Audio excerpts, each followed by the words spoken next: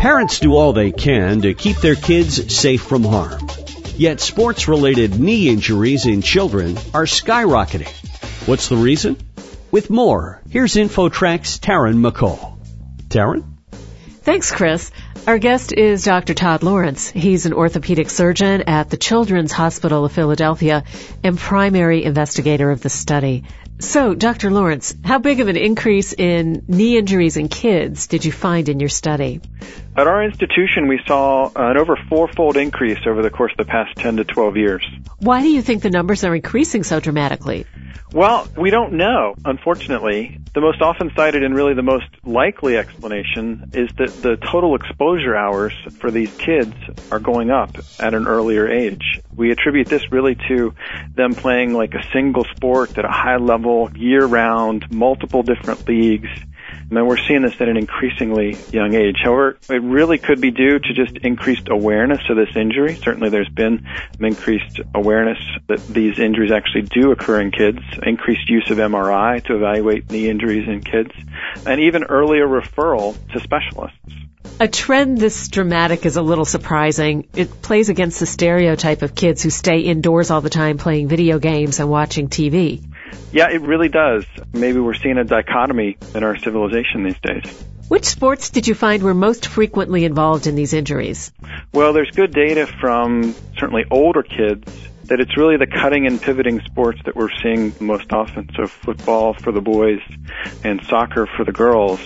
But all of the cutting and pivoting sports, basketball, lacrosse, skiing, all those sports have really high injury rates per hour of exposure. But for girls, it's mostly the explosion of female soccer that it seems that we see soccer injuries in these younger kids more often than not. The most common injury pattern is some sort of what we call a non-contact injury, coming down from a jump or landing or going to cut and pivot quickly. They just hear the pop and feel the pain and collapse. The treatment of these injuries in kids is and has been a little bit controversial. The traditional recommendation for ACL injuries, at least in the younger kids, that is the kids with growth remaining and open growth plates, has been to wait and delay surgery to stabilize the knee until they get closer to skeletal maturity or until they stop growing. Unfortunately, we know now that leaving a kid with an unstable knee can lead to all sorts of ongoing damage within the knee, tears to their meniscus, tears in their articular cartilage, and that's arthritis, and we don't really have a good fix for those problems. So we are doing surgery at earlier and earlier ages in these kids, and we've developed techniques that has allowed us to do that relatively safely these days. Is there any kind of brace or other equipment that can be used to prevent these kinds of injuries? There have been a couple studies that in particular sports like skiing that a brace might help, but for the cutting and pivoting sports that we've been talking about, soccer, basketball, football, those sorts of things, no brace has been shown to prevent ACL injuries. What would you say to parents who may be reluctant to let their kids participate in these sports? I'd say that there are certainly lots of advantages to participating in sports for kids these days, and that this should not dissuade anyone from allowing their kids to participate in sports. That's certainly not what we're saying.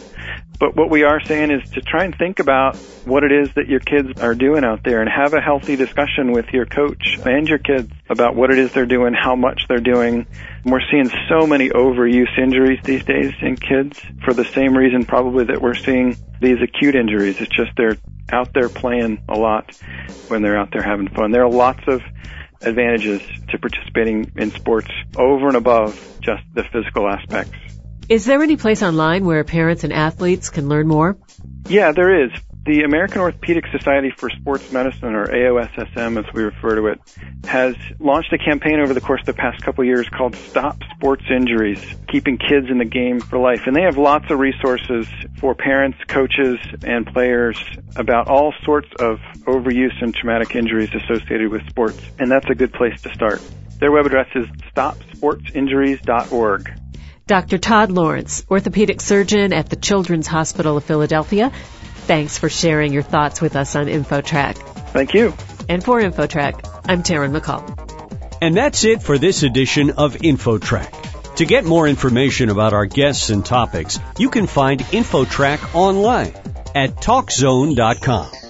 InfoTrack is a production of Syndication Networks of Chicago. Internet services provided by Pair.com, the home of world-class web hosting. Special thanks this week to InfoTrack reporters Taryn McCall and Roy Mackey, and our executive producer Randy Meyer.